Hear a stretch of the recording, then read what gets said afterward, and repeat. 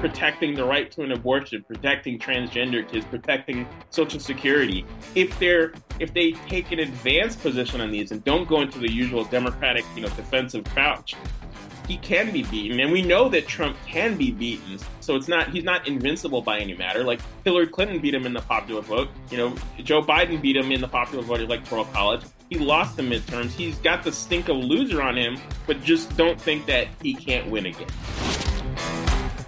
Hi, everyone, and welcome to the Aaron Rupar Show. Today, I'm thrilled to be joined by Oliver Willis. If you're following me on social media, you're probably also following Oliver. He's one of the most legendary progressive bloggers.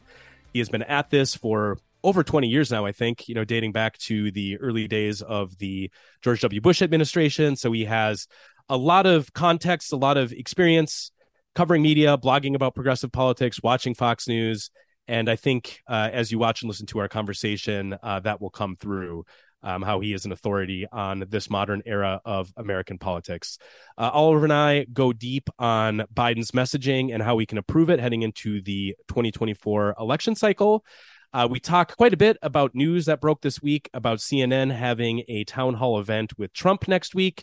CNN has been under heavy criticism for this, and we talk about that, and Oliver explains why he thinks CNN's decision to have this event is actually a sign of the network's desperation for ratings and why he thinks this will end up backfiring on CNN. And we also talk about the focus of his newest newsletter. He has a Substack called Oliver Willis Explains that I highly recommend you subscribe to if you haven't already. His latest newsletter gets into this very bizarre story about Trump having a physical altercation on a plane with a reporter who was covering him, and this story not emerging for 37 days until it was included this week in a Vanity Fair report, despite the fact that numerous reporters were on this plane and witnessed this. And Oliver details to me why he thinks this is a reflection of the toxic and symbiotic relationship that Trump has with mainstream reporters. Next week's episode of the show will feature Brian Klaas. Brian is a political scientist based out of the UK, but he's an American. He's actually from Minnesota, like I am, and he is an expert on authoritarianism. And so we'll talk about the authoritarian threat to American democracy, heading into the midterms next week. I think that'll be a good conversation. So tune in for that. That episode, like all episodes of the podcast these days, will drop next Thursday morning. If you're not already subscribed to the show, please do so wherever you get your podcasts. That really helps me. And if you're watching the footage, or if you do want to watch the footage, be sure to check out my YouTube page and please subscribe and like this episode as well, because it helps spread the word about the show. Without further ado, let's get to my interview with Oliver. Welcome, everyone, to the Aaron Rupar Show. I'm thrilled today to be joined by Oliver Willis. Oliver is one of the most legendary progressive bloggers out there, I would say. He's been at this for over 20 years now and was actually, I think, one of the very first people that I followed on Twitter. I remember... I started on Twitter, I think it was April of 2011. And, there's been a few occasions where I've had to kind of scroll back in my follower list over the years, and you're always like one of the very first people because they rank them basically in reverse chronological. So the people that you follow first are like the last ones at the bottom of your list. And so, yeah, I can't remember if you were at that time retweeted into my feed or how that worked. Maybe I just had read something that you had written at that time. I guess you would have been at Media Matters probably back then. Yeah, I was shooting out a lot of tweets back then, so even more than now. So God knows what it was. Well, I think at that time already, like I said, I had just started, and I think you were already, up into the tens of thousands of followers. So you were kind of like a leading voice on the left on Twitter at that time. And so I feel like I've known you forever, even though we've really only talked twice. I did a Q&A with Oliver for Public Notice, my newsletter, about a year ago now, almost exactly as it turns out. And we're talking today. We've obviously DM'd a bit over the years and things like that, but sure. It's great to have you on the show. So thanks for making some time to do it. Thanks for having me. Yeah, good to be here. Yeah, and I should probably also mention up top that Oliver does a Substack called Oliver Willis Explains, which I find to be a really useful resource for kind of the straight talk that he provides to Dems about political messaging, kind of breakdowns of the media, what's going on in cable news and elsewhere. And also, he had an interesting piece, just to mention one specifically, on beer being transgender now, with the whole Dylan Mulvaney controversy, and kind of breaking down that really it's about money. It's not really about Anheuser-Busch or any other company going woke. It's all about kind of the dollars and cents. And so, if you're into that sort of insightful political commentary, definitely check out Oliver Willis Explains. And Oliver is also a senior writer at the American Independent. What do they have you covering there? It seems like you cover a little bit of everything. Yeah, I mean, I mostly cover Biden and Biden related stuff. I'm on the Biden beat, so not a lot of news, right? Yeah, right. Yeah, I basically cover Biden and a little bit of everything else. Sometimes some media coverage, some stuff in Congress, but I'm mostly focused on Biden and everything directly related to the Biden administration. So it's kind of a pretty broad portfolio I've got. Yeah. So I would imagine that's a lot of coverage of like Biden wins and like good stuff that he's doing. Or is it more kind of looking at, holding up a mirror to some of the coverage of him?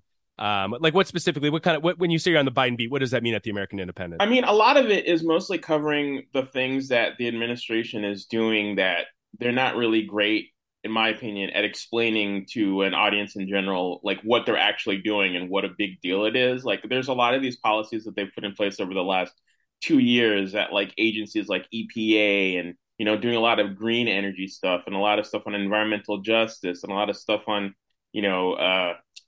just reforms that he's put in place since he's been in the presidency that I think sometimes gets lost in the sort of wonkish weeds. And even, they get in their own heads about this stuff in the administration a lot of the time. So what I try to do is try and translate, like, what does all this stuff actually mean for regular everyday people, and in a very clear way that maybe you don't see in the mainstream media that you will get from a progressive media outlet like the Independent, to just sort of say like, hey, this is a big deal, this is important, this is a change from how things have been done in the past under both directly comparing to Trump but also comparing to past Democratic presidencies of all types.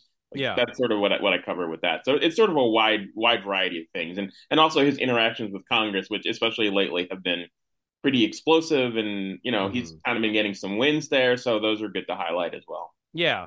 Yeah, because I do think that Biden has a bit of a struggle, and I'm curious for your thoughts on this, with getting earned media. Like I don't see a lot of, he does a lot of speeches these days, and he has leading into the midterm elections and kind of beyond that, but he kind of delivers the same speech over and over. And, he does have a couple bits, like the one where he would read from Rick Scott's plan to basically cut the social safety net. And those would always make for kind of good viral moments, as someone who watched a lot of these speeches that he would do, but he doesn't really go on TV very much for interviews. We can all think back on how Trump, day in and day out, every single event that Trump would do would have some sort of outrageous thing happening that would get a lot of coverage. And, maybe that's not necessarily the type of earned media that you want, but I do think that Biden and the Biden administration, they do have a little bit of trouble kind of breaking through and getting positive coverage for what they're doing, either because in some instances it's too wonky or they're just not really putting themselves out there. Curious for your thoughts on that. Do you agree with that? Yeah. I mean, I agree with it to a certain point. Like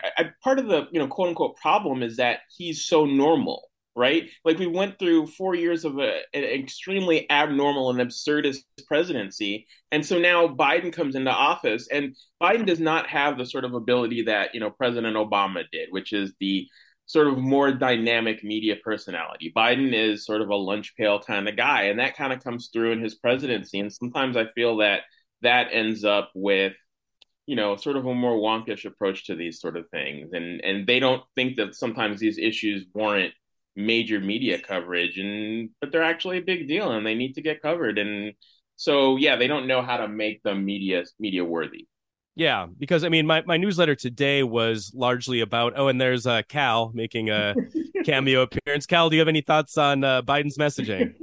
Not enough treats. Not enough. Oh, okay, not enough treats to share them with us. But no, I mean, my newsletter today was largely about Biden's polling, and it's kind of a complicated topic because objectively his polling right now is really bad. It's compared to other presidents in the modern era, it's even worse than Trump's was at a comparable time in 2019, basically heading into the third year of his administration. And, on one hand, that isn't the end of the world because Biden's polling is still better than Trump's is right now. He's right there with DeSantis. So when you do kind of the realistic matchup of someone that he's going to have to beat in the presidential election, he's doing fine. I mean, you can also look back on the midterms last year. Biden's polling was pretty bad heading into that.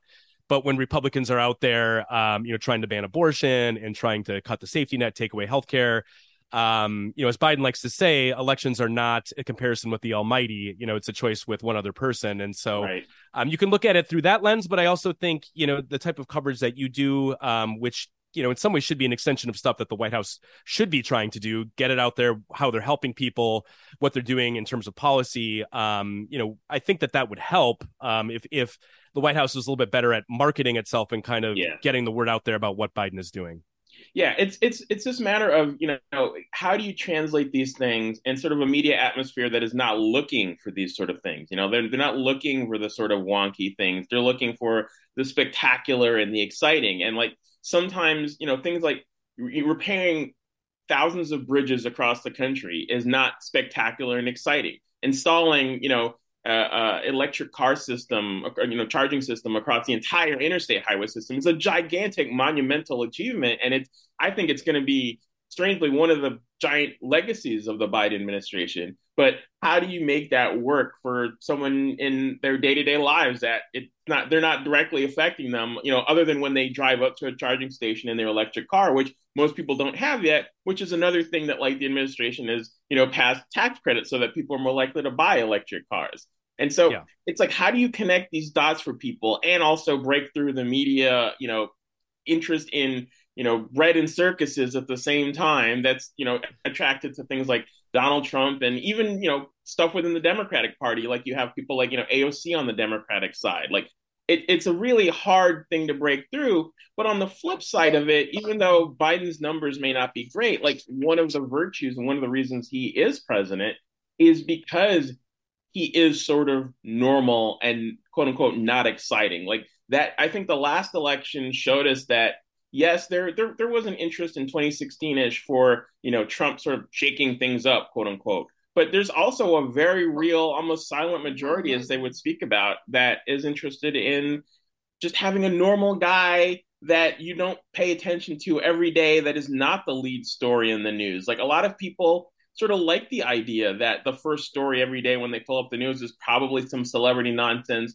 and not what the president tweeted last night, about the Met Gala, for instance, like this past week. Like we just went through this big celebrity event, and we have the Writers Guild strike right now. We both know that like those are issues that Trump would not be able to shut up his mouth about, right? Yeah. And Biden is not going to talk about it unless maybe at the correspondence dinner he'll do a little throwaway joke, but it's not going to be the central focus of his day because he's not sitting there watching television all day like you and I, Right. that are monitoring this for a living. He's not doing that because he's busy running the country. And I feel like that doesn't show up in polling a lot of the times, but I feel that actually the results of both recent elections kind of show that the people that support that, worldview are actually the majority of voters. And, luckily in the 2020 election, that was a majority of the voters in the states that, won the Electoral College is voters that they don't want the president to be an omnipresent celebrity in their life. Maybe if he's like a Barack Obama, but they definitely don't want a Trumpish version of this. And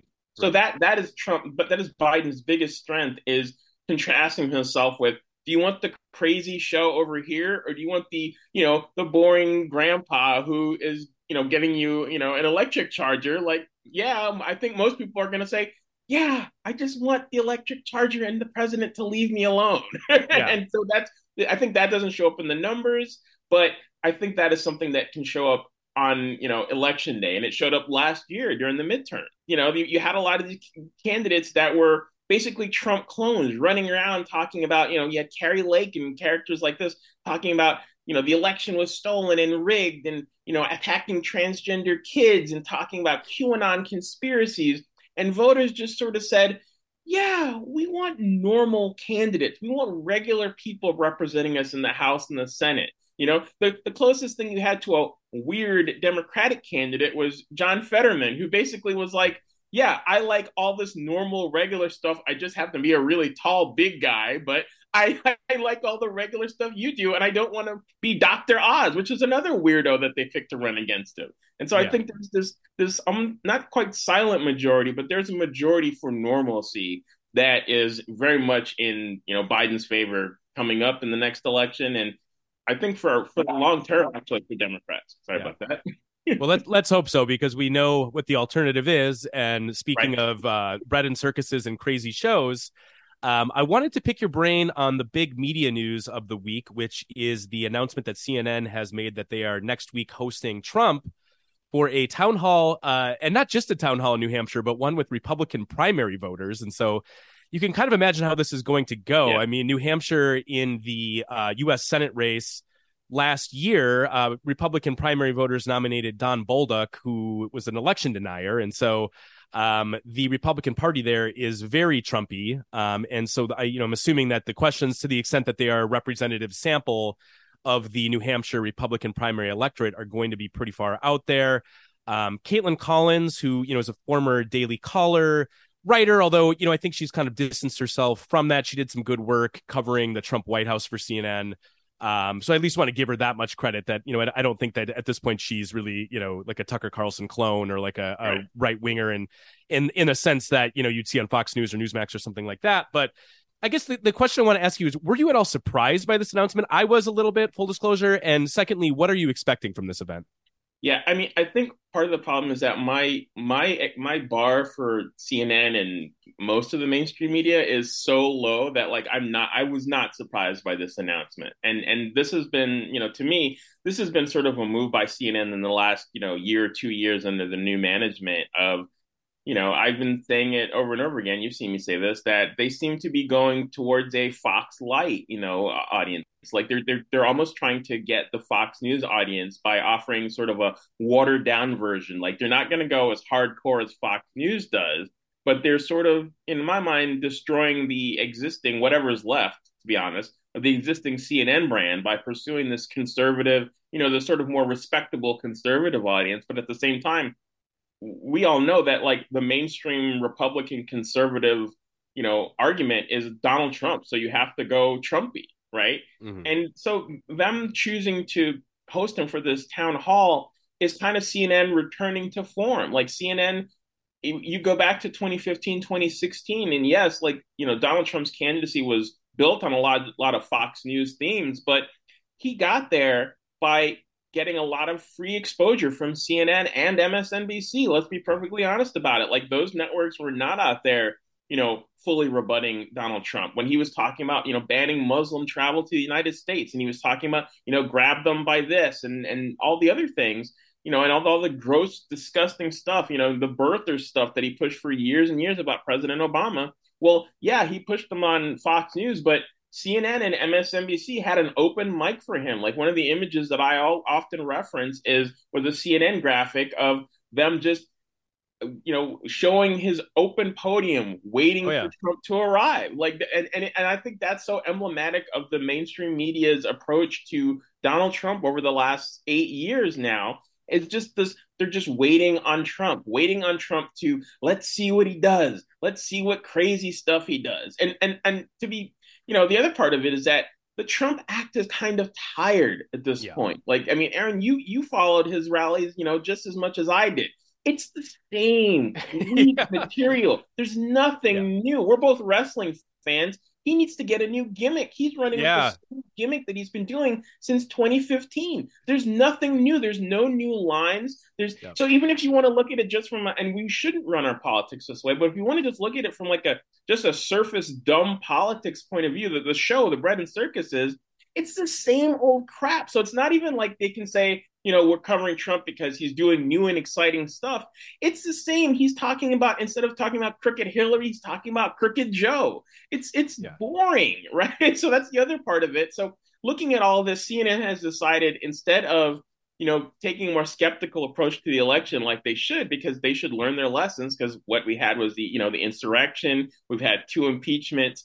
Trump has been indicted for crimes. Like, this is a criminal former president. He's a major grifter with his dumb NFTs that he's selling for thousands of dollars. God knows where the money is actually coming from. Like, there's just a litany of things where you think CNN would be able to, they should, at least, if you look at what their stated mission is, take a more skeptical approach to these things and not host him for a town hall where, I can almost I can almost predict exactly what's going to happen. He'll get upset and belligerent with the moderator, and excuse me, you're being very rude. You're being very rude.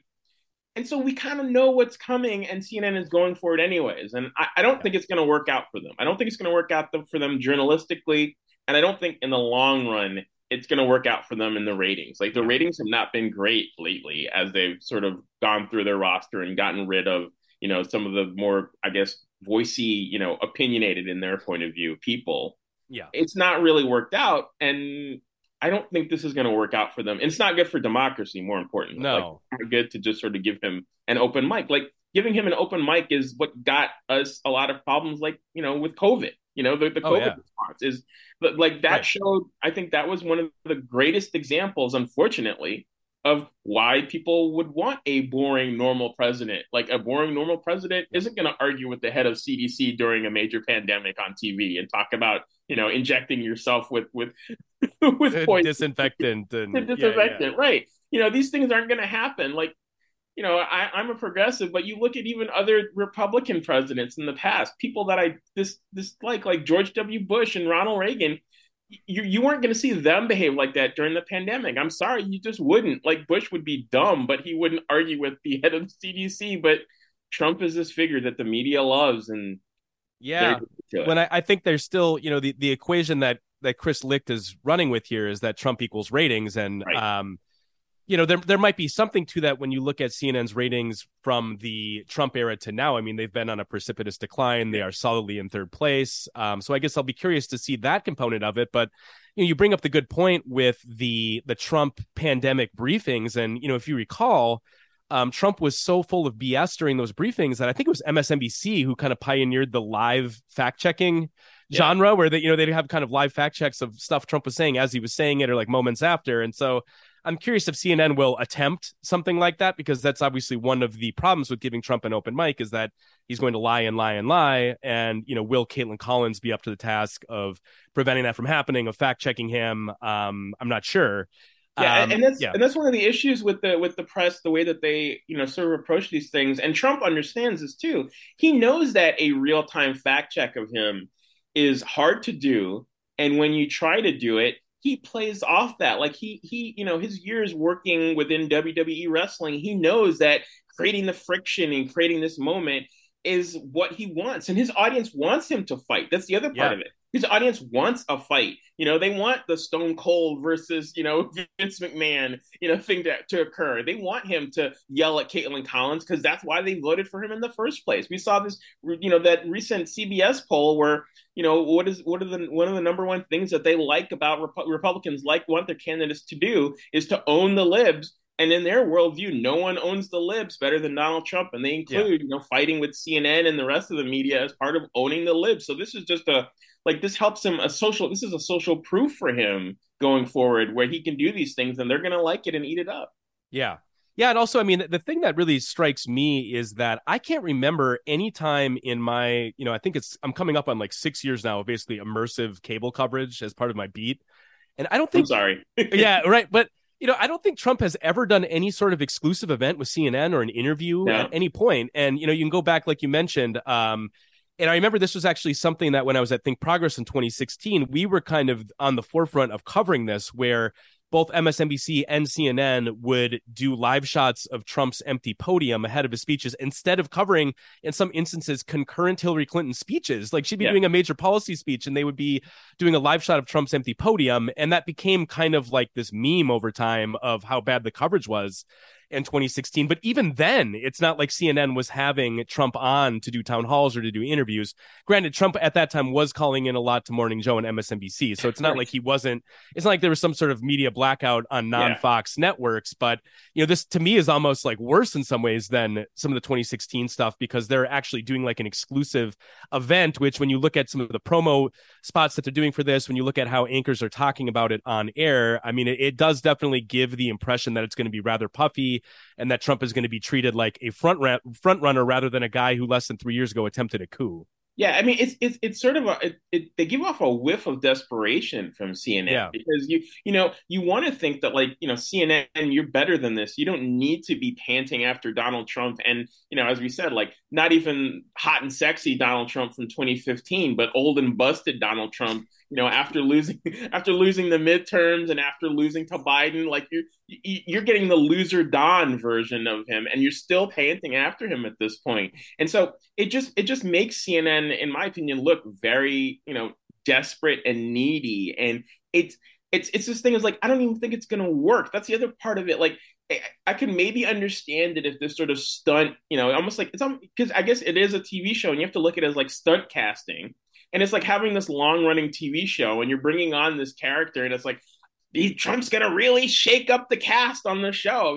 The soap opera that is our lives now. Like Trump is the evil villain from season 1 and you're bringing him Yeah. back for season 6 of the show. And everyone is sort of like, but I've seen him. He's boring. He lost. He lost to Sleepy Joe. Like you're bringing on that guy. Like what is he going to talk about? The birth certificate again? Like Yeah. and CNN going for that is just, I think it makes CNN look, to me, it makes CNN look way worse than Trump. Trump is just going Yeah. to be Trump. Trump always Trump. Trump is a Yeah. constant. And CNN Right. should be, a lot of progressives sometimes say, CNN, you're better than that. And I think the years have shown us, unfortunately, CNN is not better than that. Yeah. CNN is just as needy and panting after the Trump bump as they were in the past. But I don't think the Trump bump exists, and it won't exist for a long term. It's not a long term. It long term damages their brand. Like CNN Yeah. for better or worse for years and years stood for within the very low bar of cable news stood for okay. You have the I think this is a bad characterization, but you have the left wing partisans on MSNBC. You have the right wing partisans on Fox. CNN, we're going to be the sort of AP New York Times of cable Right. news and give it to you straight. And they've strayed from that a lot, really, basically since the founding, since Ted Turner started the network. But I think they really declined in the last few years towards Yeah. that. And Well, posting Trump like this doesn't help. yeah, but that was kind of the magic of Trump from the standpoint of these cable networks when he was president, was that you could kind of combine the straight news with the sensational, because the news Yeah. was pretty sensational. I mean, you go back to him firing Comey during the active investigation of his campaign, or like, the Mueller hearings, all that stuff. I mean, it kind of combined those two things in a way that really juiced ratings. And now, the news is more boring. And, I think we got a good illustration of that on the day that Trump was indicted, with the way that was covered, where it was like, they had a helicopter covering his motorcade as it went through OJ Palm Beach, 2.0. down in Florida where you're at. They had a helicopter on there covering that. And then not only that, but they had like a live shot of his plane taking off. I mean, it was everything but having like a satellite, do like a live shot of his plane from space or Right. something. And, it really wasn't that interesting. He was traveling, to be processed. And sure, that was unprecedented. And there was some intrigue that it never happened before. So I get the interest on some level, but the way that was covered, like it was like a Mars landing or something. Elderly man takes plane flight was literally covered like Neil Armstrong landing on the moon. Yeah, it was unbelievable. And I mean, that kind of caught me off guard because, it's just such a change from what I'm used to in the Biden era, other than on Fox, which, but even Fox, I mean, for all of the reporting about them having a rift with Trump, and they certainly have promoted DeSantis pretty heavily over the past couple of years. I think CNN's coverage of that even kind of went beyond what Fox was doing, or at least kind of matched it. So, but I mean, and the thing is, I think Fox understands. Like Fox, I think it's overstated when people think that Fox is abandoning Trump, but at the same time, Fox understands probably more so than CNN and MSNBC that the audience wants, for better or worse, wants new meat, wants new blood. And that's why you see them pumping up people like DeSantis. You see them going after these, the other Republican candidates that are running for quote unquote, running for president. Yeah. Like they understand that to feed this storyline, people want new stuff and new entertainment. And even for their micro target of the conservative audience, they also want new stuff. They understand they want new storylines. And, Fox is unfortunately great at generating nonsense out of reality. And going to the old, the Trump well, like, yes, they do that, but they don't do that nearly as much as you would think they would, considering what their audience, yes, they love Trump, but they also want new and exciting storylines. And CNN and Fox is really not pandering to that Yeah. in the way that CNN is. Like it's almost like you look at. I don't want to say CNN should be emulating Fox, but just from a sort of, are you in this for ratings and spectacle, which they shouldn't be, but okay, that's what they're doing. Like, see, like Fox is not doing that. Fox is like, here's all this other crazy stuff, these other crazy, horrible, hateful, racist storylines that we're going after, and we're not necessarily constantly milking this Trump train Yeah. the way that they did in 2015, 2016, Yeah. and 2017. No, you make a good point. It's like the 2000 version of Hulk Hogan, the heel NWO, where it's we desperately need either a babyface turn, which with Trump is never going to happen. So we need new characters, and so yeah, Fox has Vivek on there, who I don't think he really has the juice either, and I don't think the same. That's kind of the problem. None of these other alternatives really have the juice, which is why I mean, I guess whatever juice Trump has left probably isn't worth the squeeze, but it's better than nothing, I suppose. Right. To take the wrestling analogy, and as you and I both love it, but they really need, they need The Rock. They need Stone Cold. They need someone to, like, they need a John Cena. They need someone that's going to take the mantle into the next generation. And instead you have, Trump running the same old act, and he's not changing his act at all. And then on the flip side, you have, Biden's gimmick, for better or worse, is boring Biden, and Yeah. people like boring. Well, Dark Biden. Brandon. There's Dark Brandon. There's Dark Brandon, right? Exactly. It's like Finn Balor with the demon mask. It's like the right. the alt ego. It. Yeah. That's the other interesting thing about the Dark Brandon thing. Dark Brandon went from being, this, let's go Brandon, chant against Biden, a year and a half ago, to just recently at the correspondence dinner, he puts on the glasses and he talks about Dark Brandon, and talk about adopting the gimmick from the audience. That's one of the strangest things I've seen, actually, from a Democrat, in a positive way, of actually listening to audience feedback and actually adopting it, instead of doing the usual Democratic thing that I've seen way too many times over the last 20-25 years of, no, we have to be the serious and sober party. We people look to, and yes, people do look to Democrats for the serious side of things, but you can have fun with it as well. That gets people engaged. People love Dark Brandon. Like, for once, you have this sort of, quote unquote, dark character advocating for really popular, progressive, stuff that people like. Like, people like funding military veterans. People like saving Social Security. People like defending democracy. Like, the fact that, Biden can go out there with the red background from the speeches last year and give the thunderous speech in defense of democracy, and Fox News portrayed him as the bad guy. And we saw this in the election results last year. Voters saw that as the good guy. People came out and defended democracy, and they were rallied in part by the president saying, screw you, don't mess with our elections. Don't say that, you want to steal elections and attack the Capitol. We've seen this with, Biden is embracing this again with his reelection message. Like, his video launching his reelection bid literally said democracy is at stake, and he showed footage of January 6th. And this is sort of embracing the quote unquote Dark Brandon persona, is like this heel for, not a heel, but like this edgy character in favor of democracy and goodness, and defending abortion rights, and attacking, and defending LGBTQ equality. Like, people want that. People want to rally to that. That's sort of, I feel like that's almost like the Democratic mirror image of this sort of nasty Trump, bigoted attacks on the world. Like, you want the guy on your side, the good guy character, doing things in a very dynamic and exciting way. Like, it doesn't have to be just, yes, it's important to have, policy undercutting everything. You don't want to go out there half-assed, but at the same time, if you can make it catchy and punchy, go for it. Yeah. Well, what do you think, just briefly, because I do want to get to a couple other things too, but what do you think then with all of that accounts for the fact that Biden's approval ratings have been kind of stubbornly low? Is it more kind of macro factors? I mean, obviously inflation's been a big problem. It's easing a little bit, but I think, economically over the past couple of years, people have been feeling a pinch, and the president gets blamed for that. There's also one argument that Noah Berlatsky made in my newsletter today that I thought was kind of interesting, is that, there might be kind of a conflation of, some of the bad stuff that's happening, even in Florida, where you're at, on the state level with Republican legislatures, attacking people's rights, that Biden takes some blame for that, whether he should or not. That's just kind of how people think about politics. But I mean, what do you think? Because, I think back on January 2021, that was a pretty dark time. I think like 80,000 people that month in the United States died from COVID.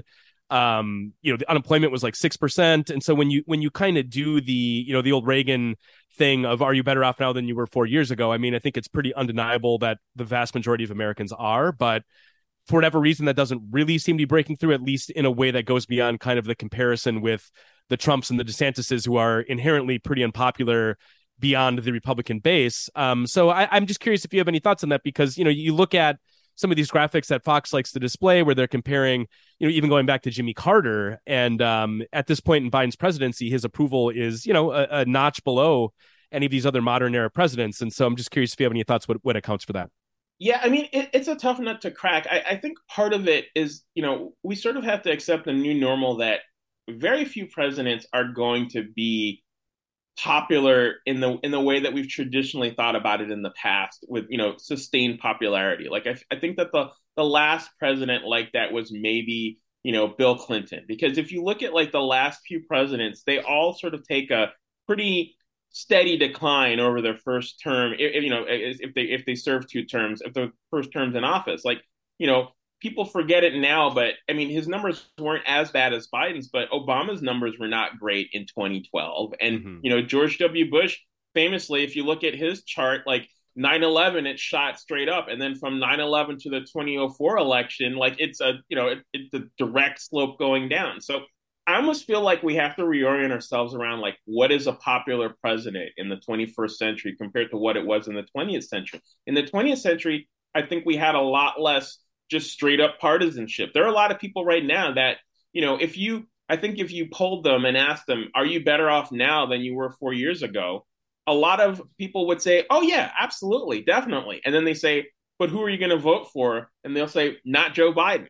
And because it's just a matter of, they've got a team. And even if their situation is better off, they're not going to give credit to the other team for that. And I think, it goes both ways. Like you could have improvement under a Republican president, and I think a lot of Democrats wouldn't give the other party, enough credit for them to get over 50%. And we saw that with Trump. Trump never got above, in the aggregate, over 50% for his entire presidency. At the very least, Biden started off that way. Like Biden and Obama both started off with this sort of optimistic over 50% presidency. Whereas like, Trump never had that. He never had that grace period because he came in under a cloud of suspicion in a way that not even George W. Bush, who also, first won the presidency by only through the Electoral College and losing the popular vote. Even Bush had that sort of grace period back in 2001. But Trump never had it. Biden had it for a little bit, but it's petered out over time. And I feel like this almost like the new normal now of it's a cliche, and a lot of things, it's not 50-50 when it comes to issues, but I think when it comes to parties and personalities, there is a real strong 50-50 divide among these things. Yeah, and that's kind of an amazing thing with our politics, is that when you look at it from an issue standpoint, Republicans are on the wrong side of just about every issue. I mean, maybe there's some economic ones that you could tease out. I guess low taxes obviously is broadly pretty popular. You have to kind of unpack what you mean by low taxes. But they end up trying to win on kind of these edge culture war things, and maybe that's even becoming a little more fraught now with the Dobbs decision and reproductive rights. It's one thing to rhetorically be anti-abortion, but when the rubber kind of meets the road and people are getting their rights taken away, I think we're seeing problem. That. Yeah, right. So, but it is that's an amazing dynamic in American politics where you would think politics is at least in large part about issues, and on issues, Republicans seem to be on the unpopular side of just about all of them. And yet, we're looking at the House of Representatives right now, and we have this debt ceiling hostage situation because Republicans have a majority there. And granted, the midterms, when you put it in a historical context with the president's party, first term president, Democrats overperformed. But, the fact of the matter is still that Republicans won the House, and that leads to a lot of problems that we're living through right now. But I did want to pivot to your latest Oliver Willis Explains piece that you did, because I posted a little excerpt from it on Twitter last night that really blew up. I mean, it has thousands of retweets, and for good reason, because the lead to your piece is really compelling. So I'm just going to read a couple sentences here. The headline of the piece is "The Media Hid Donald Trump's Physical Attack on a Reporter for 37 Days." So great headline right away, but here's the lead of the piece. Oliver writes, "Imagine this following scenario. President Biden is upset after a speaking event and a reporter asks him a question.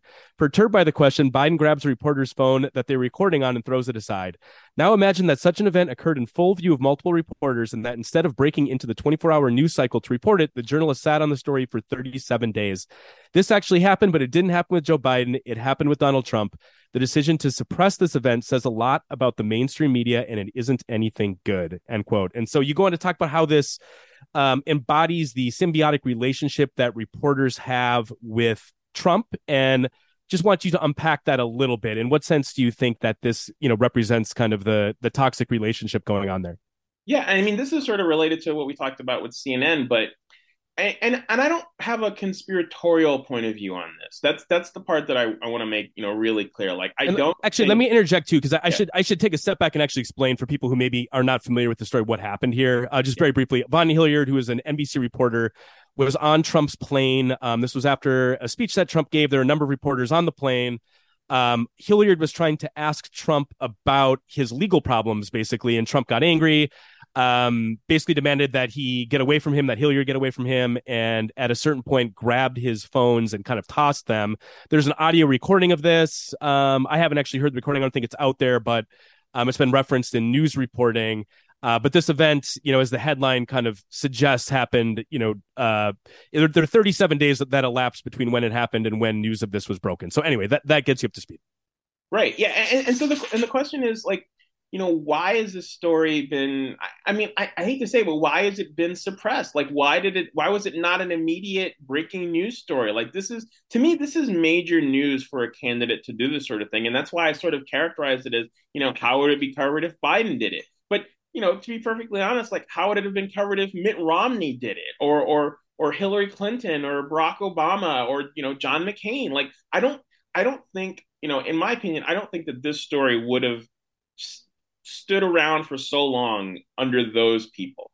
But the thing with Trump and the way that the press operates is that I feel like the press has this habit of sanding off the edges around Donald Trump.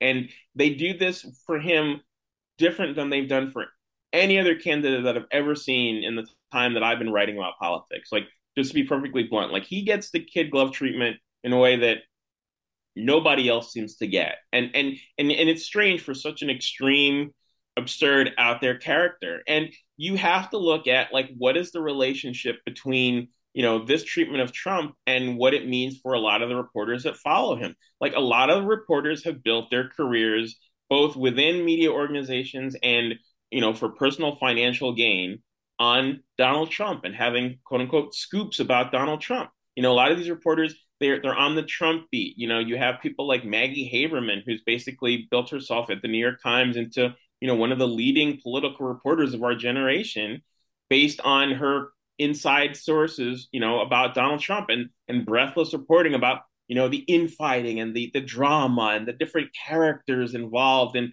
both Trump's campaigns and in the White House. And you have the same sort of thing where, you have Jonathan Karl, a reporter at ABC News. At this point, I think he's written 3 different books about Donald Trump.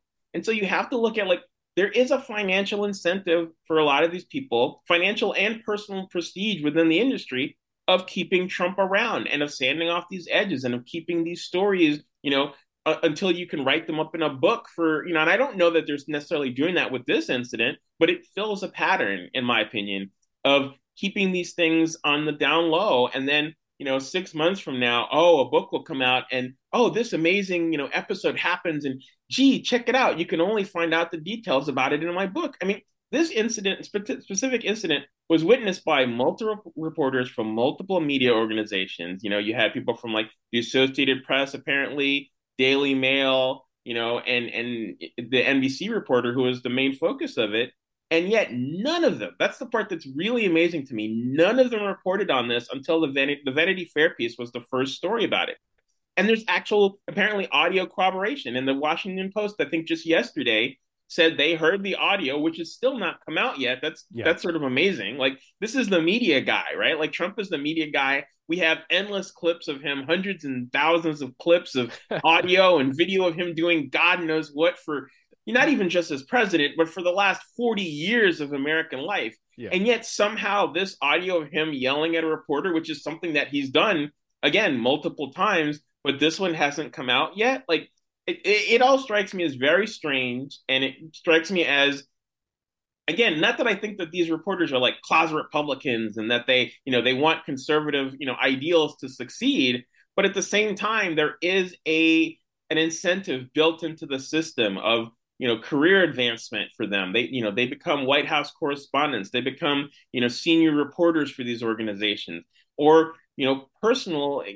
They get book deals, and these book deals are very lucrative. Like sometimes people underplay, like how much are they getting paid for these book deals? Well, these book deals are for six figures for a lot of these people. Like these book deals, they're in like there may not be John Grisham, Barack Obama territory, but they're really up there. Like they're really nice deals to have. And so you have to examine like how do they behave towards him in light of the fact that there is a very real incentive for them to protect him and to coddle him over the last few years. And I do want to give Hilliard a little bit of the benefit of the doubt, because this could easily be a situation where possibly he wanted to write something about it and editors weren't into it, sure, or we don't know. Yeah. And he hasn't commented when he's been asked in recent days since this Vanity Fair report detailing this incident came out. So I don't want to totally throw him under the bus. We don't know the full dynamics there. NBC has kind of had a fraught relationship over the years with Trump, who obviously The Apprentice was on NBC. So I don't know the full details there, but I think it's not only that. It'd be one thing if Trump had merely yelled at him. I mean, that would be, I guess, kind of bad, but that's pretty on brand. Right. But, there's kind of the added, this is, I guess, the world we live in now, where if you grab someone's phone, I mean, there is, it's kind of destruction of property, or, assault, I guess, in a way. It's an escalation. It's an escalation. Yeah. And it's an unusual behavior within the world of politics and just celebrity in general. Like, we've seen this you see the paparazzi all the time, right? Like, I mean, you probably would. People would probably cheer for a lot of the paparazzi. If Kim Kardashian grabbed some guy's camera when he was getting a sort of invasive moment, covering her, people would probably rally to her. But it would still be news. And that paparazzo who took the video of Kim grabbing his camera, we'd see it on TMZ within minutes, right? Well, and this is different than that, because these reporters were invited on the plane. I mean, it's not like they were accosting him when he was out at dinner or something. I mean, the whole point was to have these reporters on the plane to cover the event, to ask him questions. And so, and it was by all accounts, it was a legitimate line of questioning, asking about the, Absolutely. I think this incident occurred just before his indictment, but Hilliard was basically asking him about the investigation and his thoughts on it. So, it's not like he was asking him some sordid family scandal or something like that. It was just I mean, although I guess the whole Stormy Daniels thing kind of is a sordid family scandal, right, but it's fair game. I mean, he is the leading Republican presidential candidate. He's the former president of the United States. In all likelihood, he's going to be the Republican nominee for president. Like, ask Joe Biden about getting asked tough questions. That's part of the job. Like, suck it up, right? Like, that's these are not, as you said, these were not crazy out of bound left wing conspiracy theories. This was asking about an active, ongoing investigation from the district attorney into Trump's finances. Like, this is a real thing. Like, he's had people around him, already be sentenced to prison related to this specific charge. Like, it's a perfectly legit question, and also, strangely enough, let's give Trump some leeway here. If Trump wanted to shut down the line of questioning or say that's out of bounds, that's fine too. Like, he can do that. That's his prerogative. It's the point where he's grabbing this phone and there's audio of it and it didn't come out for 37 days. That's, to me, is the pivot point in this whole thing. Sure. Two parting questions and we got to get you out of here, but you're down in Florida, boots on the ground in DeSantis land down there. Yeah. Do you think, very briefly, do you think DeSantis is done? Does he have a chance of winning the nomination?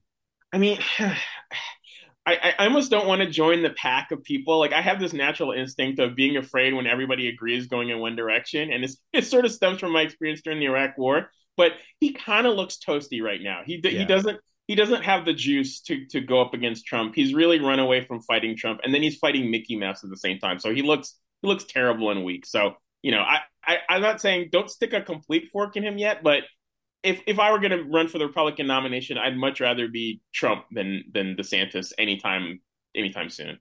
Okay. And then extending from that, how worried should liberals be about Trump winning next year? They should be extremely worried. Like, don't write him off. Don't assume just because Biden kicked his ass that he's not gonna, he can't win. Don't make the mistake that was made in 2016 of assuming that there's no way this can happen. Go into the entire election assuming that he can win, but go in with confidence and knowing that the issues are on the Democrat side, and that if they're really strong in presenting a case to people on these issues, like protecting the right to an abortion, protecting transgender kids, protecting Social Security, if they take an advanced position on these and don't go into the usual Democratic, defensive crouch, he can be beaten. And we know that Trump can be beaten. So he's not invincible by any matter. Like Hillary Clinton beat him in the popular vote. Joe Biden beat him in the popular vote electoral college. He lost the midterms. He's got the stink of loser on him, but just don't think that he can't win again. Sure. Well, thank you very much, Oliver. Really appreciate your time. Great stuff. We went a little bit longer than I expected, but that's all because it's a joy to hear you talk about politics. So thanks for having me. I appreciate it. That does it for today's episode of the Aaron Rupar Show. Please subscribe to the show wherever you get your podcasts, and also follow me on YouTube to watch the footage of the show each week. You can find me there at the Aaron Rupar Show. New episodes drop every Wednesday, so be sure to check out your feeds each week for a new installment of the show, and thanks for listening.